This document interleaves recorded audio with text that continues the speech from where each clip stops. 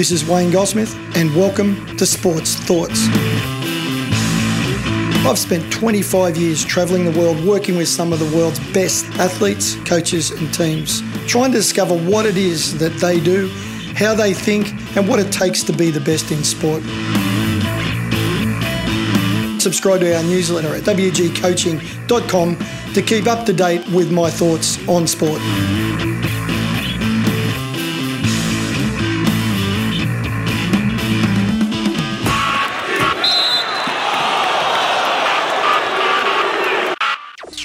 Okay, welcome to Wayne's World. It's Wayne's World with Wayne Goldsmith.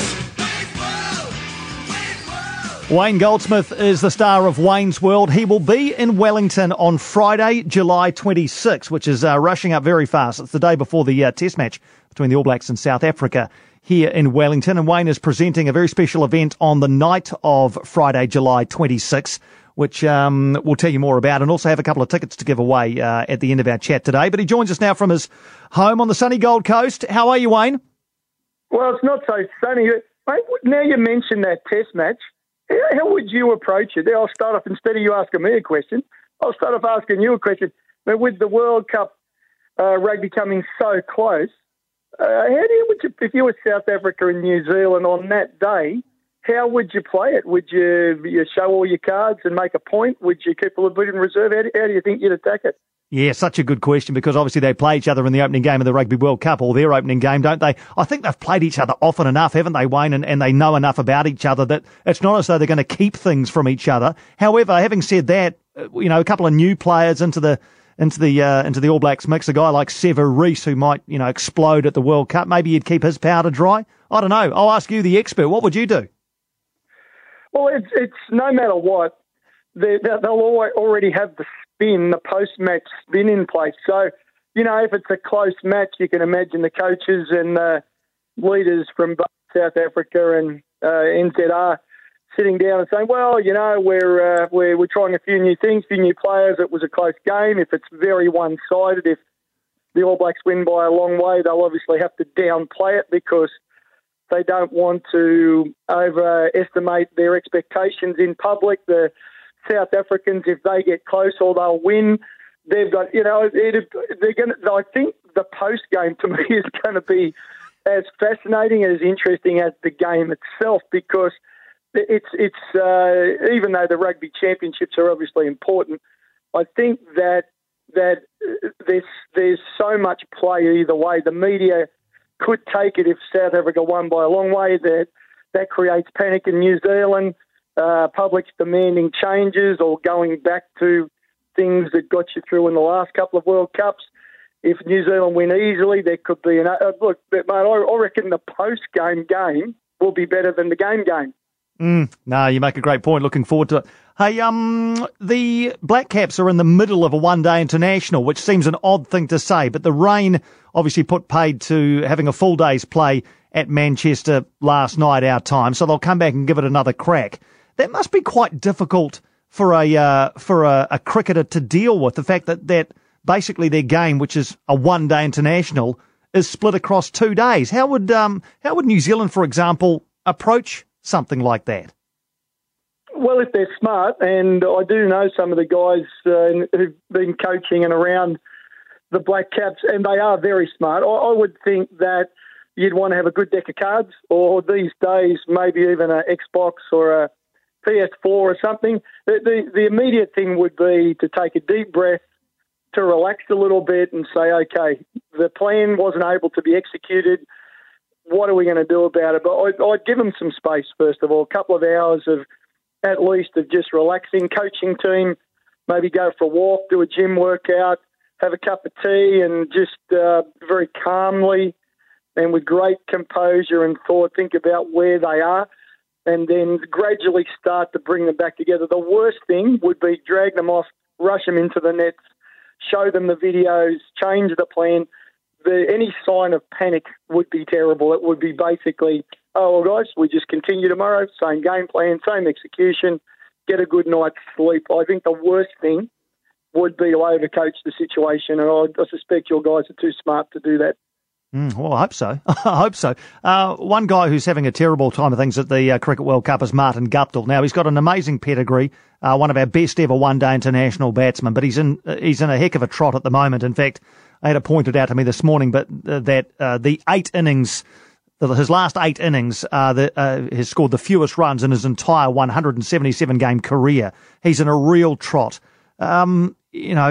People lose form all the time in all kinds of sports. So if you were advising Martin Guptill now, what sort of things would you be telling him? Well, mate, I tend to go through a bit of a reductionist process, if you like, and this is, I look first of all, if you're coaching, excuse me, I look and think, what the problem isn't. So is it that there's one bowler, one type of bowler only that's been getting his wicket? Well, no, it's been different surfaces, different players, different types of bowling. So it's not that. Is it the surface that he's not used to? Well, again, if you've been to England and you've been to New Zealand, there are many similarities in pitch conditions. There's a lot of water around quite often. You guys are exceptional with swing bowling, so are the English. Well, maybe it's not that. So you keep cutting back, and sooner or later I think you end up, it either has to be a technical thing that he's changed, so someone's made a suggestion that going into those conditions, you need to make a technical change. He may have made a small, and I'm not good enough on cricket technique to know that for sure, but quite often people will say, all right, you're going to England. Now, if you just put your foot a little bit here or move your hip there or change your head position, you'll get a lot more value for your shots in those conditions. Sometimes those last-minute technical issues, and maybe you've got to talk to someone from cricket who knows that detail that I lack, but quite often that happens is they'll say, look, they overread the English conditions, someone's made a last-minute technical tweak, or he's tried a technical tweak and it just hasn't worked because it's just not his way of playing.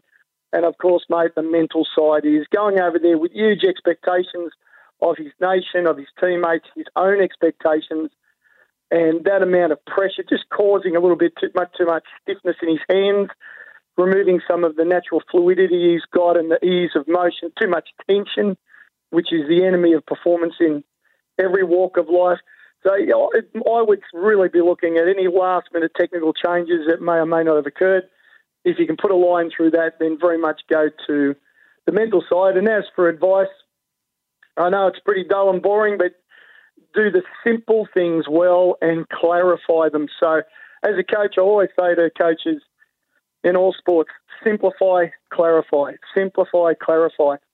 To give him one, at maximum 2 things, cues around breathing, relaxation, a technical cue about where his head is, 1 or 2 really simple, very, very clear instructions that he can understand, he can execute, and just stick to those. I think that's the issue when you've got commentators and you've got players and the analysts and the coaches and the opposition, everyone saying, well, what's wrong with the player? And that then becomes an over-analysis of you cut past all that and go back and simplify, clarify, and that quite often solves most problems. Is there value to taking a guy out of the spotlight? I mean, apart from the fact that he's not getting any runs, which isn't helping the team, is there a personal benefit to the player of taking him out of the spotlight? Effectively, you're dropping him, but you're doing it almost to be kind to the guy, if you get my drift. Is there value in that? Yeah, without knowing the player, that's quite often a strategy. In cricket, they typically drop them down the order a little bit to see if they're not there facing the early bullets and they can manage their time. It works really well for some places. I can think a lot of players over the years that they've dropped 2 or 3 places. As long as the player has a relationship with the coach and the captain based on trust, and they're able to say, well, all right, I've been dropped down the order, or I've been put on the bench, or I'm in a reserves team, I'm in another group, because the people that know me best have decided that's the best thing for me, and I trust in their judgment. If, on the other hand, if you say, well, mate, you're obviously not doing the job for the team and we're going to drop you, without some sort of support mechanism around it or without that trust relationship, it can obviously make things a lot worse. The player's already feeling, he'd already be feeling in his heart, mate, he's let his nation down, he's let his teammates down, he's let himself down. If you're having those sort of feelings, and if you then say, man, we're going to drop you again, that can cause some significant mental and emotional issues. But, Yeah, Piney, at this level, the coaches are so good and the teams are so well performed. They've done so much team development work. I'm sure a player of his level, if he was given that level of news, he'd say, well, this is the right thing for me and it's the right thing for my team, regardless of how I feel personally. In your experience, Wayne, in team sports, how many players, I mean, and I guess it'll have to be a percentage, and I'd imagine it'll be a quite small one, how many players would have the wherewithal and the self-awareness to go to a coach and say, Coach, I know I'm not playing very well at the moment. You got to drop me. Well, that'd be a tough one. I don't know there'd be too many. I think they'd reach out for help first. But even before that, Piney, I would like to think that in a good team, so a team who's based on selflessness, where it's about we and not me. It's about you and not I. It's about us. It's about our collective focus, our collective goals, that the leaders of the team, the people who are mentoring him, the coaches, would have gone really early on and just, how are you going, mate? How are you enjoying the tournament? How did you feel about your last dismissal? How did you feel about the way you go? So you'd like to think in a team that's high functioning that there are people who really care about him as teammates and as coaches and as colleagues to be watching all the way along and asking those simple questions. Mate, I've noticed this is the second time in a row you've got outside off stump. How's your head when you're there? How do you feel you're moving? How do you feel your feet are moving when that type of delivery comes down? So I think that'd happen way, way before someone would get to that stage. I think they'd only do that. They'd only fall on their sword or fall on the head of their cricket bat. They'd only fall on their sword really when I think they've exhausted all the other avenues, when they've gone through, I need to change something, I need to have a break. Because that's always the issue within a tournament. I've often say in these tournament situations or Olympic Games, leading into the competition, if in doubt and things aren't going well, train more. So work on attention to detail, increase your training commitment. Once you're actually in tournament conditions, rest more. And it's a simple thing I've used for a long time because there's nothing he can really do at the moment technically that's going to make a huge difference. He can't do anything tactically. He can't get fitter. He can't get stronger. He can't get faster. There's nothing he can really do significantly by doing more of it that's going to make a difference. If anything, generally, once you're in a Commonwealth Games, Olympic Games, a multi-week tournament, the best option is rest, relaxation, recovery, meditation. All those types of techniques generally work better than someone saying, well, you're going to go in the nets for 6 hours and get this thing right. The time's gone for that. That should have been done 2, 3, 4 months ago.